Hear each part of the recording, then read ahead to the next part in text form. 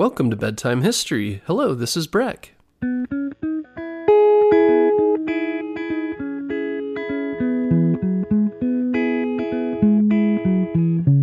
Guess what, parents? Bedtime History is now available on Storybutton. Storybutton is the easiest way to listen to our show without using screen devices like your phone or a tablet. Storybutton is like a radio that's built for easy listening to your favorite kids' podcasts like ours.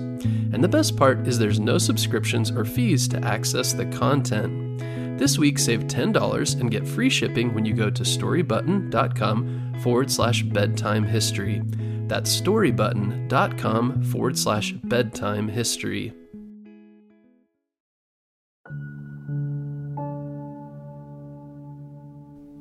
The sun hung low in the sky, casting a warm golden glow over the winding waterways of Venice, Italy. As I looked at the beautiful buildings that lined the canals, I felt both excited and nervous. I'd always wanted to be a gondolier.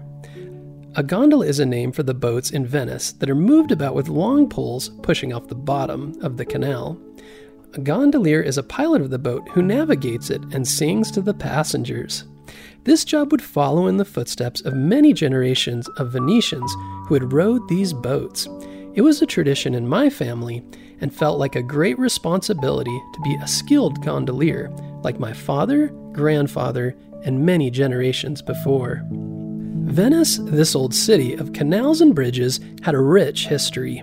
It was a place born out of a need, a safe place from invading tribes, and later a strong sea empire. The city was a complex network of canals and gondolas that had been the main way of getting around for centuries. I was curious about this tradition passed down through the generations, which inspired me to learn to be a gondolier. However, as I stood next to the shiny black gondola with its fancy decorations and comfortable seats, I was a little nervous. Learning to be a gondolier was a way of growing up, and it came with its own challenges. My grandpa, who had been a gondolier when he was young, was beside me. He was proud of me, but also a little worried. "Luca," he said, "learning to be a gondolier is not easy. You'll make a lot of mistakes, but with practice and determination, you'll become capable and skilled." I nodded, ready to prove myself. I started with the basics. I learned how to row a gondola, how to steer through the narrow canals, and how to navigate accurately. My grandpa was a patient teacher and shared stories of our family's long history as gondoliers. It was a legacy that went back centuries, and I felt the weight of responsibility. As I practiced, the canals of Venice revealed their secrets to me. Each twist and turn held stories of the city's past. For example, the Doge's Palace, where the king of the city lived for centuries, was tall and overlooking the lagoon. Then there was St. Mark's Basilica, a towering and beautiful cathedral built on the water. The buildings of Venice were a testament to its history, with grand buildings rising directly from the water, all detailed and decorated by master craftsmen. The palaces with their large balconies and arched windows spoke of a time of riches and luxury when Venice ruled this part of the world. The canals themselves were a marvel of building.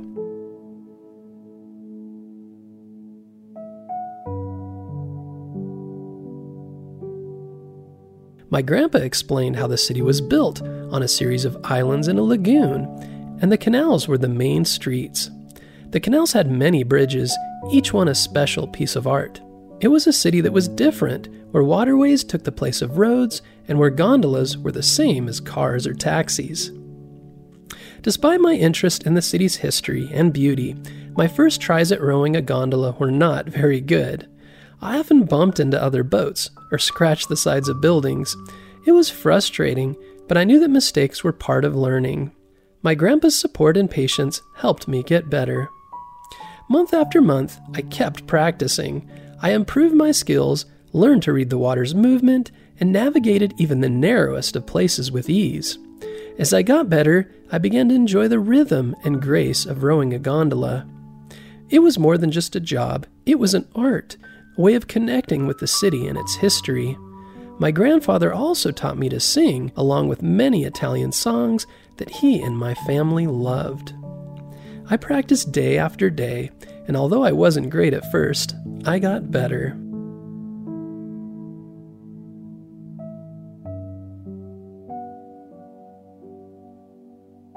One summer evening, as the sun went down and the canals were bathed in a soft golden light, my grandpa came up to me with a smile.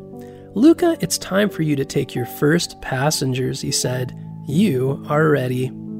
I felt both excited and nervous.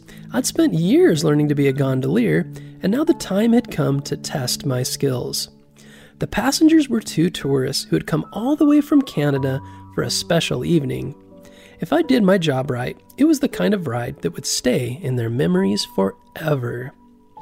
I prepared the gondola, made sure it was very clean and had fresh flowers.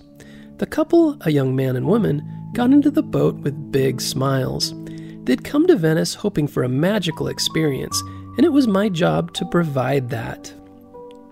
As I pushed the boat away from the dock and rode into the open water, I felt calm. Venice, with its timeless beauty and history, was all around us. The water against the boat made a calming sound.